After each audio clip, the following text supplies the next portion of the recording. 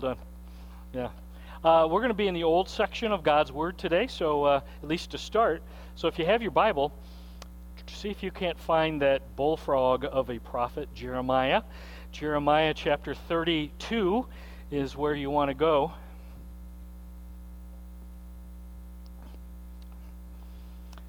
And while you're locating Jeremiah 32, let me tell you a little bit about what's going on before we start reading. Ruth will put it up here on the wall for you in just a minute. The prophet Jeremiah is going all around the nation of Israel and saying, you've turned your back on Jehovah, you're worshiping idols, you've got hard hearts, you refuse to listen, therefore God's judgment is about to fall on you. And he even tells them clearly, the Babylonians are the ones who are going to be God's instrument, his tool, to bring judgment on the nation of Israel. So again, he's going around anybody who'll listen. He's saying they're coming, and they're going to annihilate us, and it's going to be really bad. Okay, now I want to read to you starting in verse 8. Then, just as the Lord had said, my cousin Hanamel came to me in the courtyard of the guard and said, buy my field at Anathoth in the territory of Benjamin, since it's your right to redeem it and possess it and buy it for yourself, because you're a family member and you get first dibs on buying family property. So go ahead, buy it. I knew that this was the word of the Lord. So I bought the field at Anathoth from my cousin Hanamel and weighed out for him 17 shekels of silver. I signed and sealed the deed and had it witnessed and weighed out the silver on the scales. I took the deed of purchase, the sealed copy containing the terms and the conditions, as well as the unsealed copy. I gave this deed to Baruch, son of Neriah, the son of Meshiah, in the presence of my cousin Hanamel, and of all the witnesses who signed the deed, and of all the Jews sitting in the courtyard of the guard. Aren't you glad I didn't make you read that one? Yeah, there are a lot of fun names there. Here's what's going on. His cousin believed what Jeremiah was predicting. He believed him. Babylonians are coming. They are going to come and invade our land, and it's going to be bad. They're going to wipe us out. A good number of us are going to get dragged off into captivity to Babylon. So his cousin believed him, so think about this. So he says, hey, cuz, you want to buy the land now? Because he knew that judgment was coming and the land would be worthless, so why not sell something if it's going to be worthless in just a little bit, right? So he's probably pretty sure Jeremiah's going to say, no thanks, I'm not that foolish. But guess what? Jeremiah gets the cash, gets the silver, buys the land, and redeems the property. Why? Let's keep it in the family. Let's keep it in the family. And sure enough, the Babylonians come, just a short time later, annihilate the land of Israel, wipe it out. A good number of them dragged off into captivity there in Babylon. And indeed, at least while the Babylonians there, the land is worthless. However, 70 years later, many of them come back from captivity. By this time, Jeremiah is dead, but he comes back, and the land that he purchased would go to his children, and his grandchildren, and his great-grandchildren. In other words, the land is going to stay in the family. Okay? Jeremiah never personally lived to redeem and enjoy the land that he purchased from his cousin, but his family was able to make proper claim to it. Why? Because they had the title deed. He was the one who was the rightful heir, and he made the purchase, and he had it written down and sealed in the proper way, and therefore his children could redeem and take title to that land. Make sense? Okay, now turn with me to the new section. We're going to go to Revelation chapter 5. And we got another title deed. And this would have been like a massive scroll, but this was title deed not to a plot of land in Israel. Give me your eyes. This is title deed to planet Earth. This is the title deed. Whoever controls this deed, this sealed instrument, is the rightful owner of planet Earth. The stakes are so much higher. And that's what we're going to read about today, Revelation chapter 5. Would you stand with me? We're going to read verses 1 to 8 to start. We'll move on down and look at the whole chapter in a little bit. Let's read out loud, declare God's word out loud to one another. Read with me. Then I saw in the right hand of him who sat on the throne a scroll with writing on both sides and sealed with 7 seals. And I saw a mighty angel proclaiming in a loud voice, "Who is worthy to break the seals and open the scroll?" But no one in heaven or on earth or under the earth could open the scroll or even look inside it. I wept and wept because no one was found who was worthy to open the scroll or look inside. Then one of the elders said to me, "Do not weep. See, the Lion of the tribe of Judah, the Root of David, has triumphed. He is able to open the scroll and its 7 seals." Then I saw a lamb, looking as if it had been slain, standing at the center of the throne, encircled by the 4 living creatures and the elders. The lamb had 7 horns and 7 eyes, which are the 7 spirits of God sent out into all the earth. He went and took the scroll from the right hand of him who sat on the throne. And when he had taken it, the 4 living creatures and the 24 elders fell down before the Lamb. Each one had a harp, and they were holding golden bowls full of incense, which are the prayers of God's people. Let's pray. Lord, this is an awesome scene, and we reserve that word for things like this. This is awesome. So thanks for recording what's going to happen one day, perhaps soon, for us to know about. And Lord, I believe that what we're going to read and study about here together today has implications and applications for each and every one of us. So help us to get what's going on here, and help us to understand what this means for us today, and then what we have in store for us as a result. Lord, we pause right now. We recognize that this world we live in right now is dominated by sin and Satan and death and pain and trouble. And Lord, the truth is, some of us right here today are in the middle of some of that. So help us. Whatever's going on, Lord, I pray that you would minister to those folks going through tough times right now. Some right today are in the middle of a storm, and I pray that they'll know that you're right there in the boat with them. Lord, might they help them to know that they have a family here, brothers and sisters in Christ, and may we reach out and let them know we're there for them as well. Lord, I pray that today Revelation 5 might be an encouragement to them. Lord, bring lots of hope as we study what's going on here today. Lord, we ask that your Spirit and your word might be welcomed. We soften our hearts and we choose to listen. We're ready to hear from you.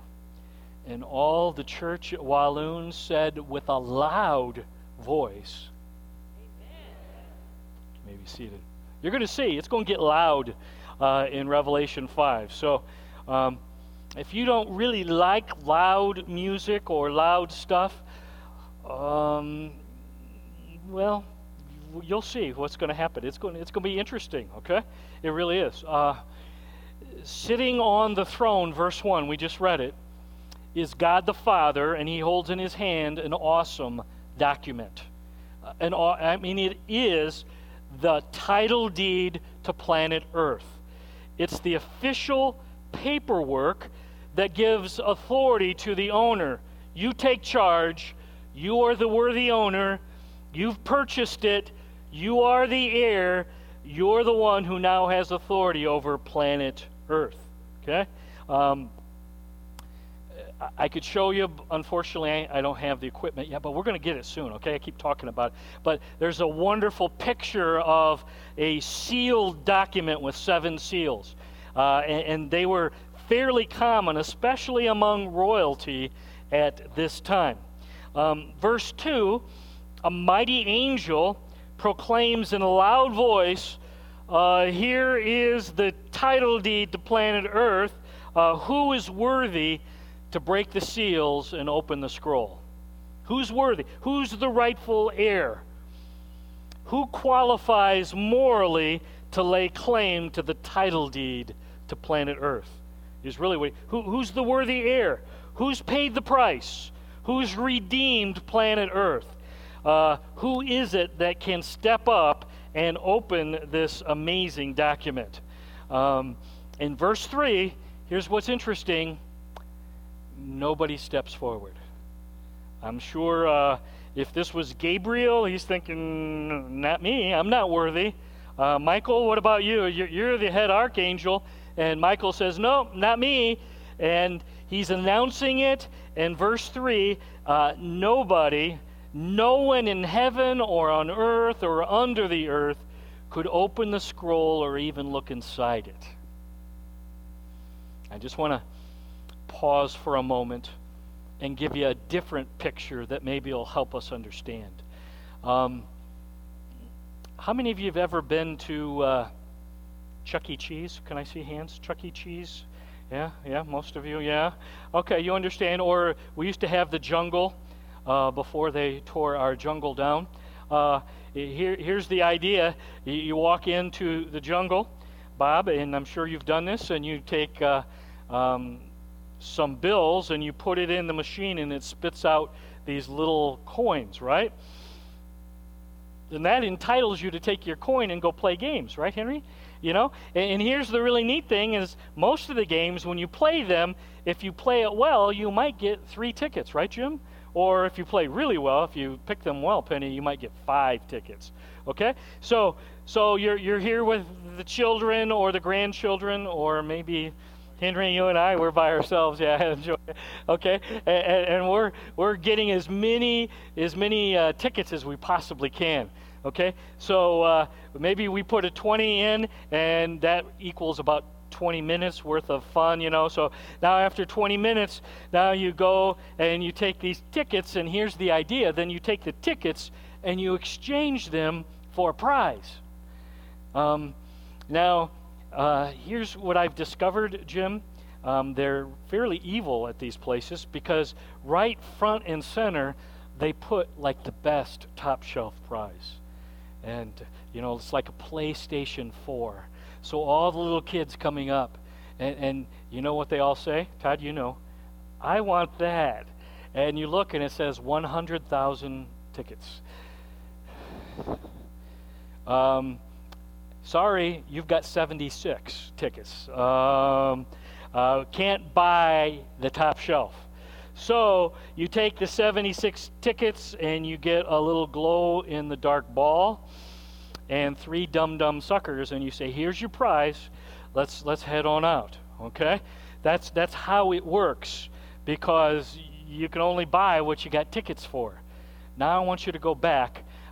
Believe it or not, there is a reason I'm telling you this. Nobody's stepping forward, verse 3. Here is all of the Old Testament heads, the patriarchs. Abraham, surely Abraham, come on, you step up. And Abe says, sorry, I don't have enough tickets. And Moses, come on, you step up. I'm not worthy. I can't grab a hold of that title deed. Elijah, come on, you did some amazing. No, Elijah says, I can't. Let's go New Testament. Paul, John the Baptist, come on, somebody step up and make claim to the title deed. And you know what they're all saying? Sorry, I don't have the right to claim. I don't have enough tickets. We could say today, Chris Tomlin, you wrote all those songs that we sing. Chris would say, no, I'm not qualified. Andy Stanley, you're everybody knows Andy. No, he can't. Billy Graham, Rick Warren, Purpose Driven, Beth Moore, surely Beth Moore can. Beth says, sorry, don't have enough tickets. I have no right to step forward and make claim and grab a hold of the title deed of planet Earth. Verse 4. This is interesting. And now John starts to cry. I wept, and that's a word for strong, uncontrollable sobbing. John is loudly weeping because no one was found who was worthy to open the scroll or look inside. So the question is, was John just really an emotional guy? Or was there something going on here that really is that tragic if nobody steps forward to lay claim to the title deed of planet Earth? So John, what is it that makes this so important? Why are you crying and weeping and just loudly wailing there? Are you ready? Let me explain to you. Genesis chapter 3, Genesis 1, verse 28, Adam has said, here's planet Earth, rule over it, it's yours. You're going to be my executor, my steward, if you will, over planet Earth. Okay? So you're the foreman now, Adam. Take charge. Now, Genesis chapter 3, they blow it. Adam and Eve believe Satan's deception, and the result was death. The result was sin. The result was now you're going to face all sorts of bad stuff here on planet Earth because you disobeyed. And now we have things like disease and old age and Ebola and ISIS and earthquakes, and there's a typhoon going on right now in the Philippines, and dog bites and war. And worst of all, give me your eyes, Ephesians 2 and verse 2, Satan becomes the god of this world. Little g God. And he is the prince of the power of the air. 2 Corinthians 4:4. So in other words, Satan now is in charge of planet Earth. He took the foreman's job from Adam and Eve, and now Satan and his demonic army, track with me, they are ruling and manipulating planet Earth for their own cause.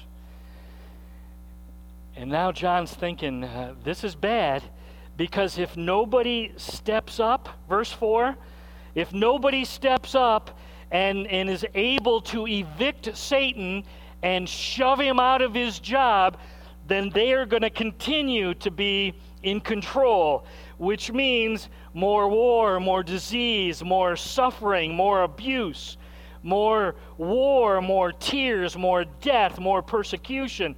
And look at it, verse 4. He's weeping, and he can't quit crying at the thought that nobody's going to take care of Satan and his demonic army and evict them and keep on ruling indefinitely. Now, John's tears are about to dry up, aren't they? Verse 5. Here's what it says. One of the elders says to John, and I think he says it like this, Hey, quit crying. Quit crying, John. I want you to look up because you're so full of tears right now. You're not watching. Look, the Lion of the tribe of Judah, the root of David, has triumphed. He is able to open the scroll and its 7 seals. John, I got good news. There's somebody who is the Lion of the tribe of Judah. Somebody who is from the line or the lineage back to King David. And he is able to lay claim to the title deed and open up its seals. Any guesses who that might be? Who are we talking about right now? We're talking about Jesus, who was from the tribe of Judah and was also a great grandson of David on his dad's side, Joseph's side. Okay, so it's pretty cool. And John looks up verse 6, and he's looking for the lion, and what does he see? Verse 6. Then I saw a lamb, looking as if it had been slain, standing at the center of the throne, encircled by the 4 living creatures and the elders. And the lamb had 7 horns, 7 eyes, which are the 7 spirits of God sent out into all the earth. This is kind of good, okay? Jesus, the perfect, sinless Lamb of God, the second person of the Trinity, took on a human body.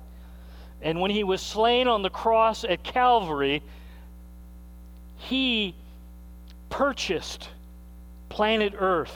In other words, he was able, he was the proper moral authority to claim the title deed of planet Earth because he was the Lamb who was slain. But it also says that this lamb is not just this weak, meek little lamb. It says that the lamb was strong, looking as if it had been slain, but it had how many horns? 7. I mean, and every time you read about a horn in the Bible, Deuteronomy 33:17, Zechariah 1:18, horns are a symbol of power and strength. So this is one strong lamb. This is mighty lamb. This Redeemer may be a lamb, but it has perfect strength, 7 eyes, doesn't miss anything, perfect knowledge, perfect perception, knows it all, omniscient, omnipresent, perfectly knows about everything and everyone on planet Earth. That's what it's saying about the Lamb who was slain, Jesus Christ. In verse 7, this is good. And he, the Lamb, Jesus, went and he took the scroll from the right hand of him who sat on the throne. Jesus steps forward and is able to take the title deed of planet Earth from God the Father's hands. Okay?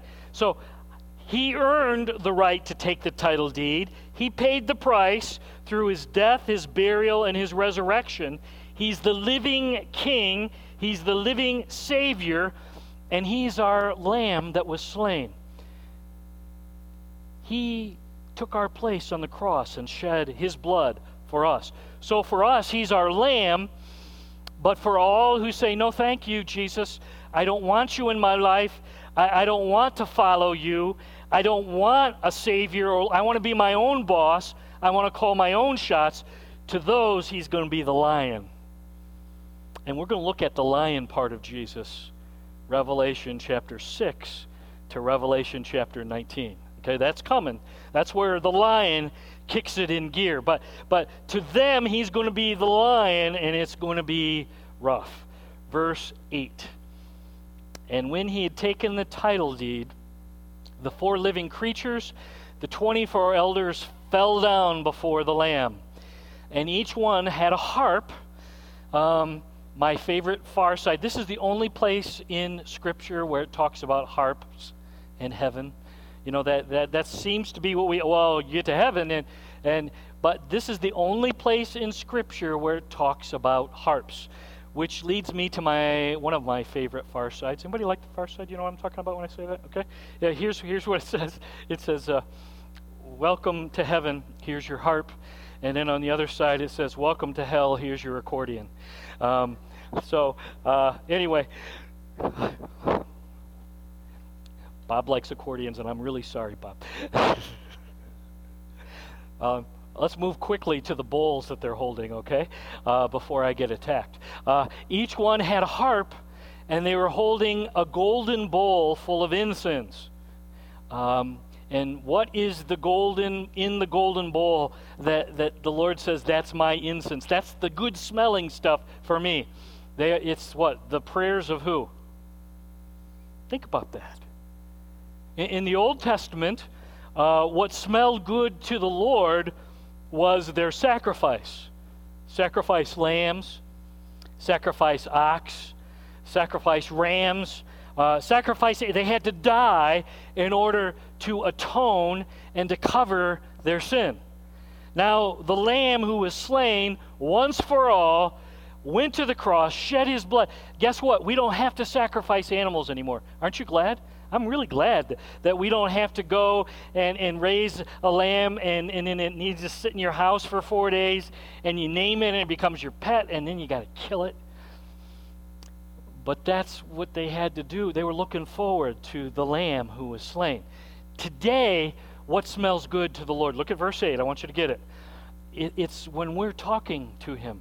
When we pray and we cry out and we share our life with the Lamb who was slain, he says, that smells good to me. Matter of fact, it's more than, it just smells good, but it's valuable to, your prayers are so valuable to the Lamb that he saves your prayers in golden bowls.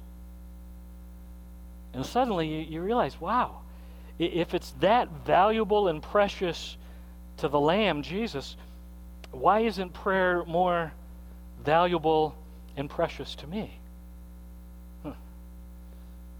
Let's go on. Because you were slain. Because you were slain, Jesus. And now the victory party takes off.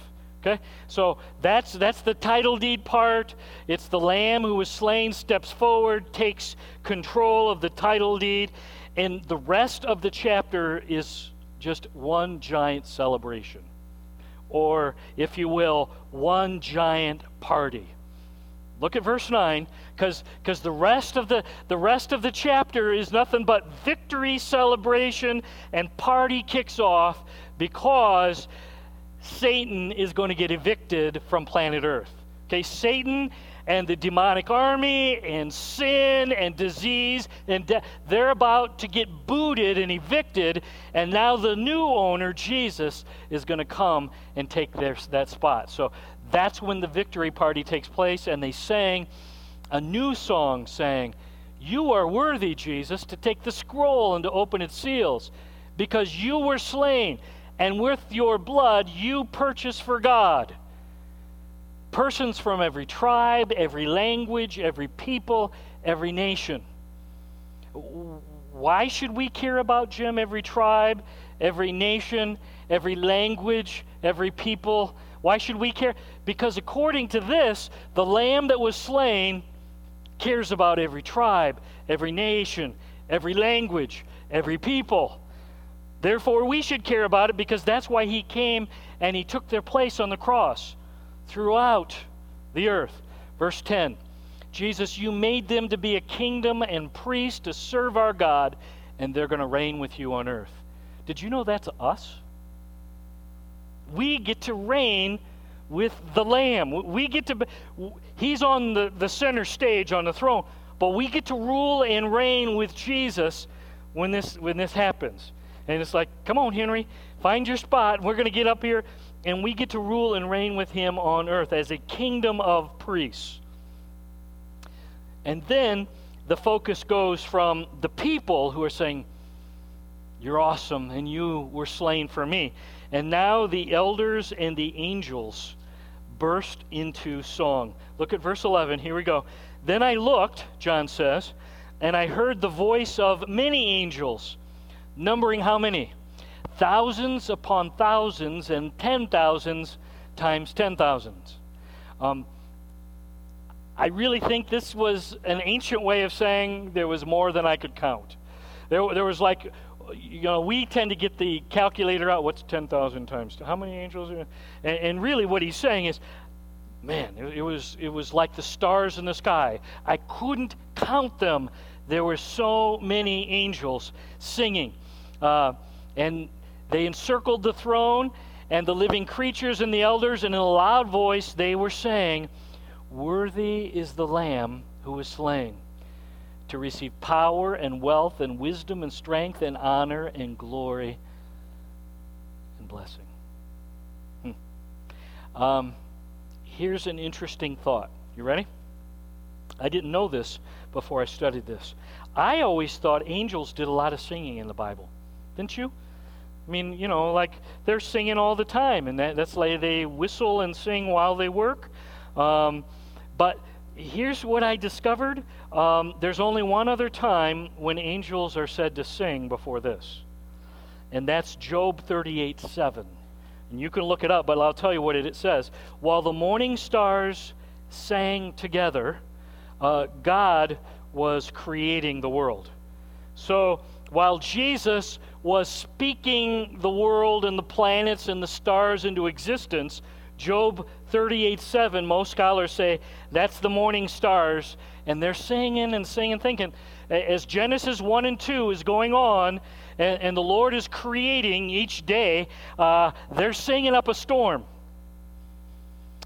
But then we already talked about Genesis 3, then sin and Satan and everything fell, and then Satan and 1/3 of the angels rebel against Jesus and are expelled from heaven, Ezekiel 28:12-19.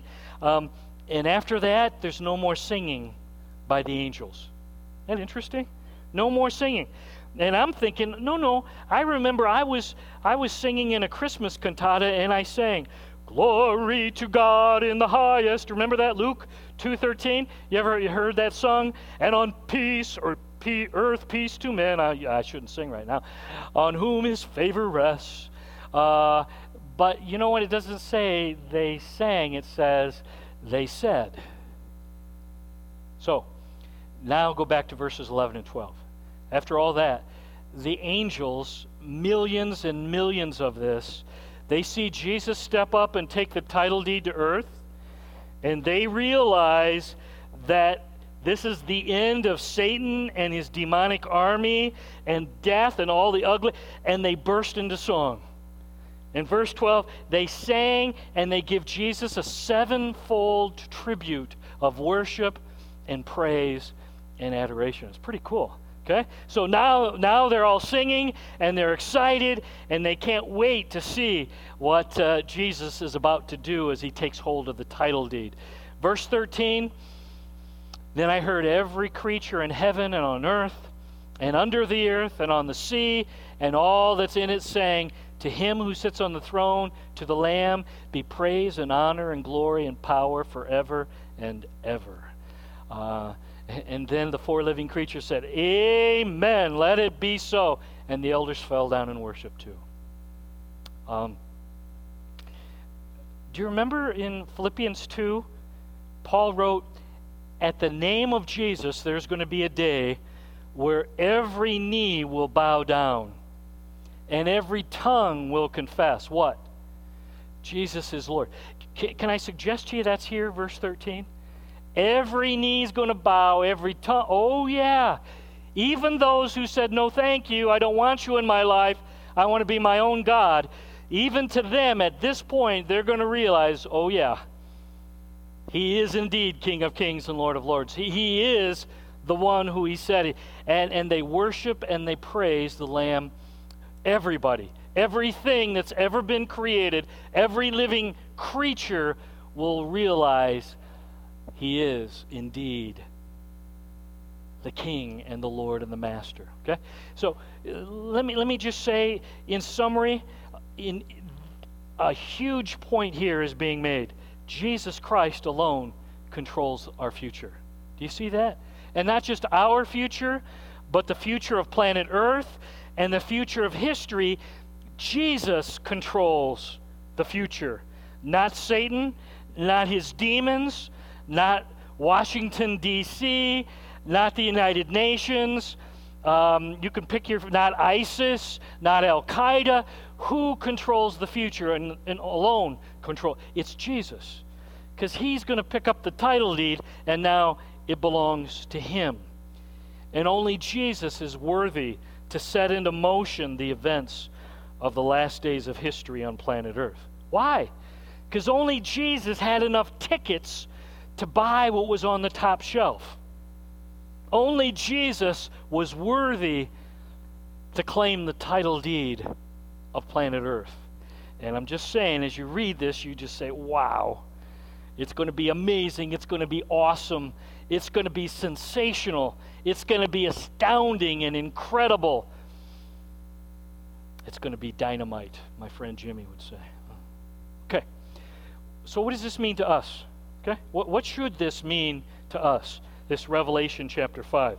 Well, the most obvious question for me is, if there's going to be a day when every one of us are going to get on our knees before Jesus, and we're all going to worship Him and realize who He is, shouldn't we realize and recognize who He is right now, today?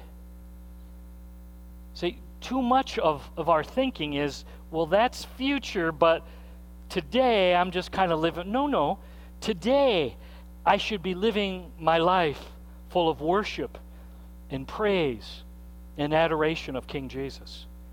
Jesus Christ is not an add-on. It's not, well, he's a nice addition to my life. No, He's central. He's the focus. He's the passion of my life. And I just want you to see, verse 13, all of creation is singing and praising Jesus, King of kings, Lord of lords. And I'm going to ask you again, is that going on in your life right now, today, regularly? Is that a daily part of your life?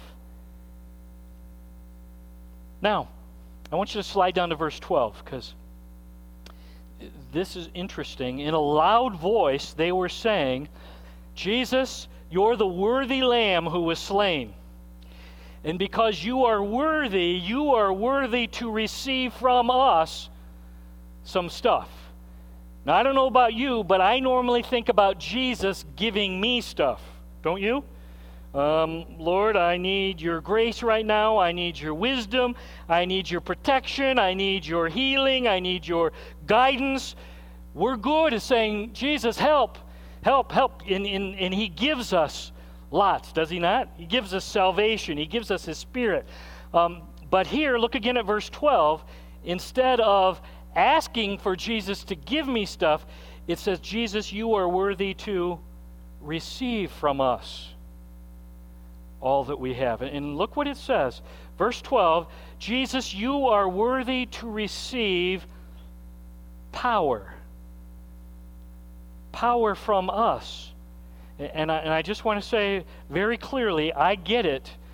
Any power or influence you and I have is really what? It's pretty puny like that, okay? Right? I'll look at you through the puny power, okay? But he says, whatever puny power or influence we have, are you using it and giving it to Jesus and His kingdom? So whatever power, whatever influence you might have, are you regularly giving that back to Jesus to use in His kingdom? Or are you mostly about your agenda and what you want to do with your power and your influence? Go back to verse 12, because he's not done yet. Jesus, you are worthy to receive power, and what's the next thing? And what? And wealth. And whatever riches I might have. And now I'm thinking, why is that? Is Jesus short this month and needs help with bills? Is He not able to pay everything? And the answer would be what? No, it's a reminder that when I give of my wealth, my riches to Jesus, oh yeah, that actually came from you to begin with. Everything I have is a good gift from you, and now I give back to you as an act of worship. Make sense? And it's just a reminder. And the best antidote to the poison of greed and mine and jealousy and envy, you know what the best antidote for that is? Is to learn to give regularly to Jesus and His kingdom. And Lord, it's yours. I give freely. 2 Corinthians 8, 6 through 8. And I just want to say one last thing. King David said, I'm not going to give anything that doesn't cost me anything. In other words, I'm not going to give a gift that really doesn't cost me much.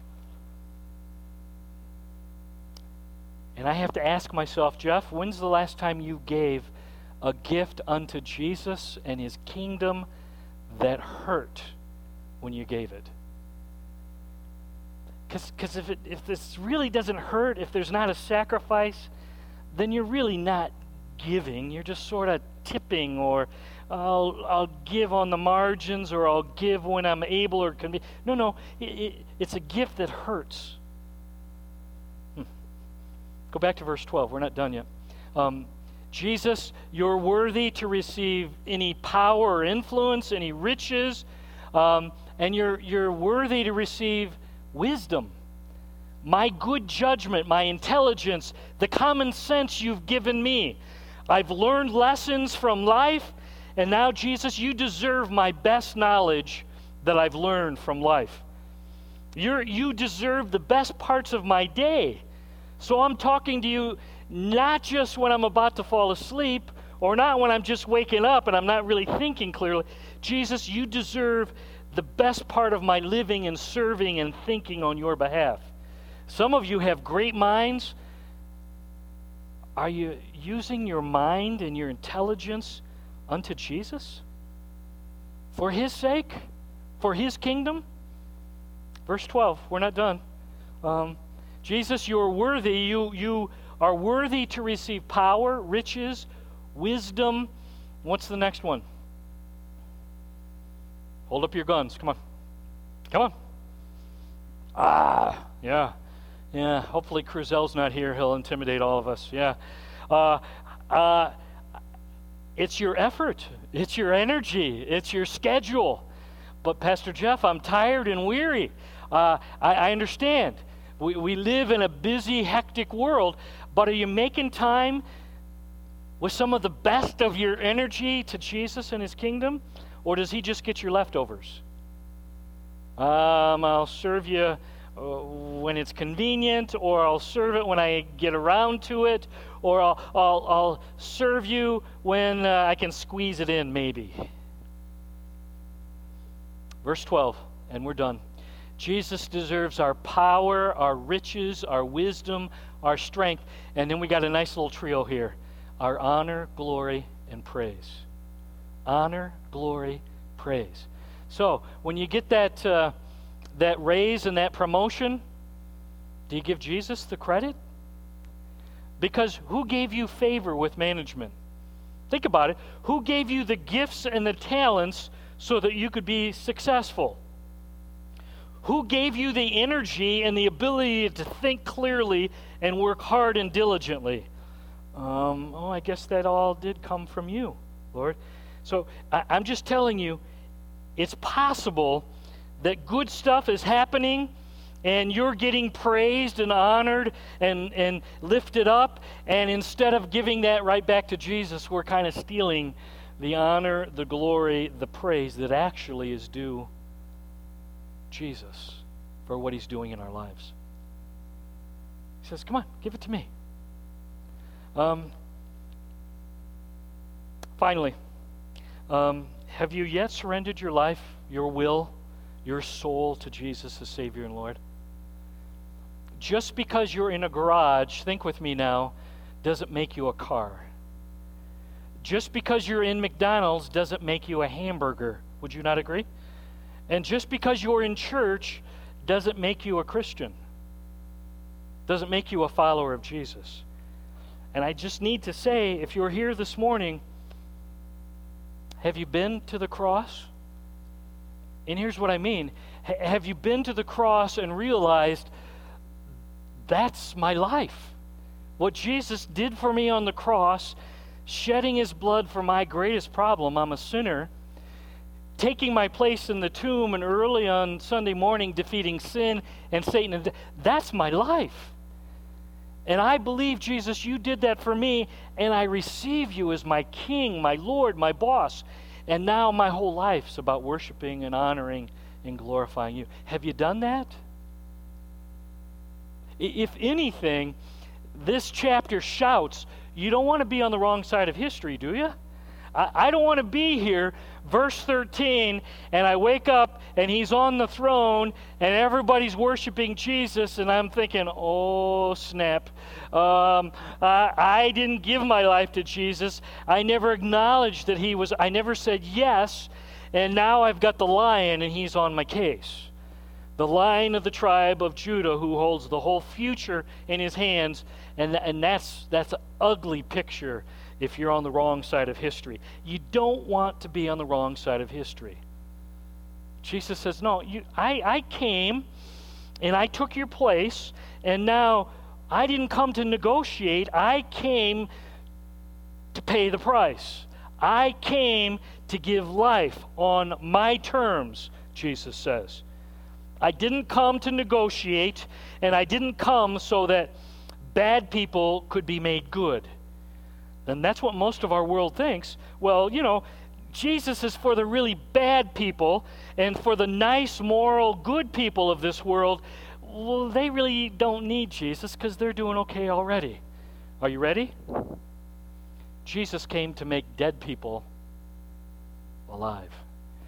And all of us were born dead. All of us were born as sinners and dead spiritually. And the only solution to our deadness is being made alive in and through the Lamb who was slain, Jesus Christ. Jesus didn't come to be an add-on to your life. Jesus came to be your life.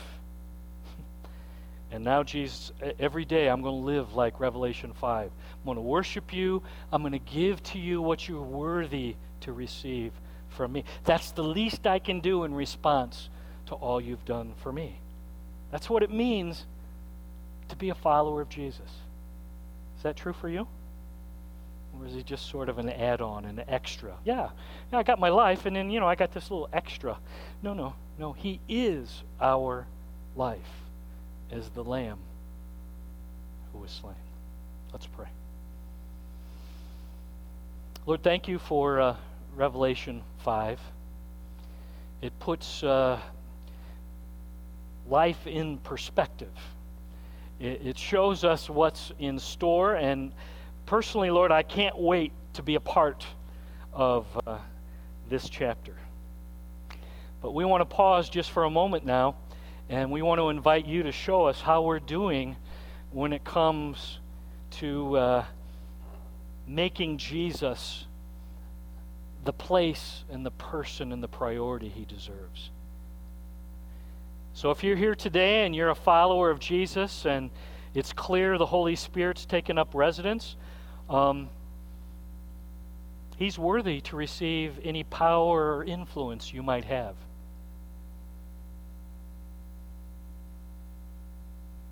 He's deserving to receive of the best of the riches and the wealth that he's given you.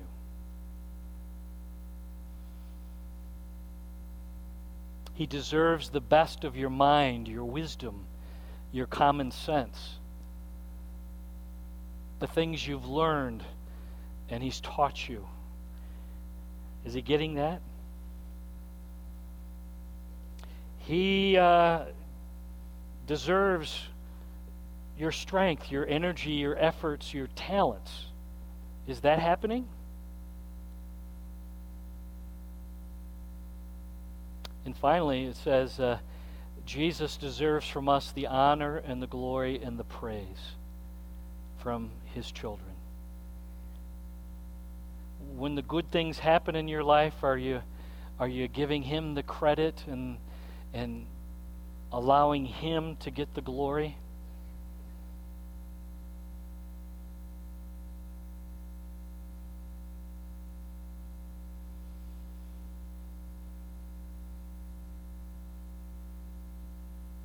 And Lord, it would be wrong to leave here today and not invite you to show if there's anybody here who's in danger right now of being on the wrong side of history.